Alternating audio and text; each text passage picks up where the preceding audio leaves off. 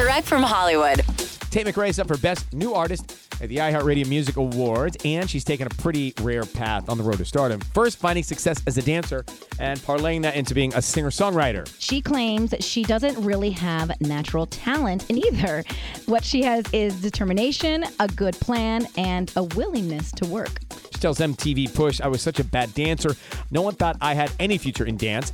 There was a big competition. I told my mom, next year I'm going to win this. I trained my butt off. The next year, I won." Yeah, and she goes on to say it was the same with making music. Her first songs were terrible, but she grinded, learned piano, studied lyrics, eventually got decent. Then got great, and now she's a Best New Pop Artist nominee. And this year's iHeartRadio's Best New Artist Awards are brought to you by Stiefel, which makes perfect sense because Stiefel is a company that gets it.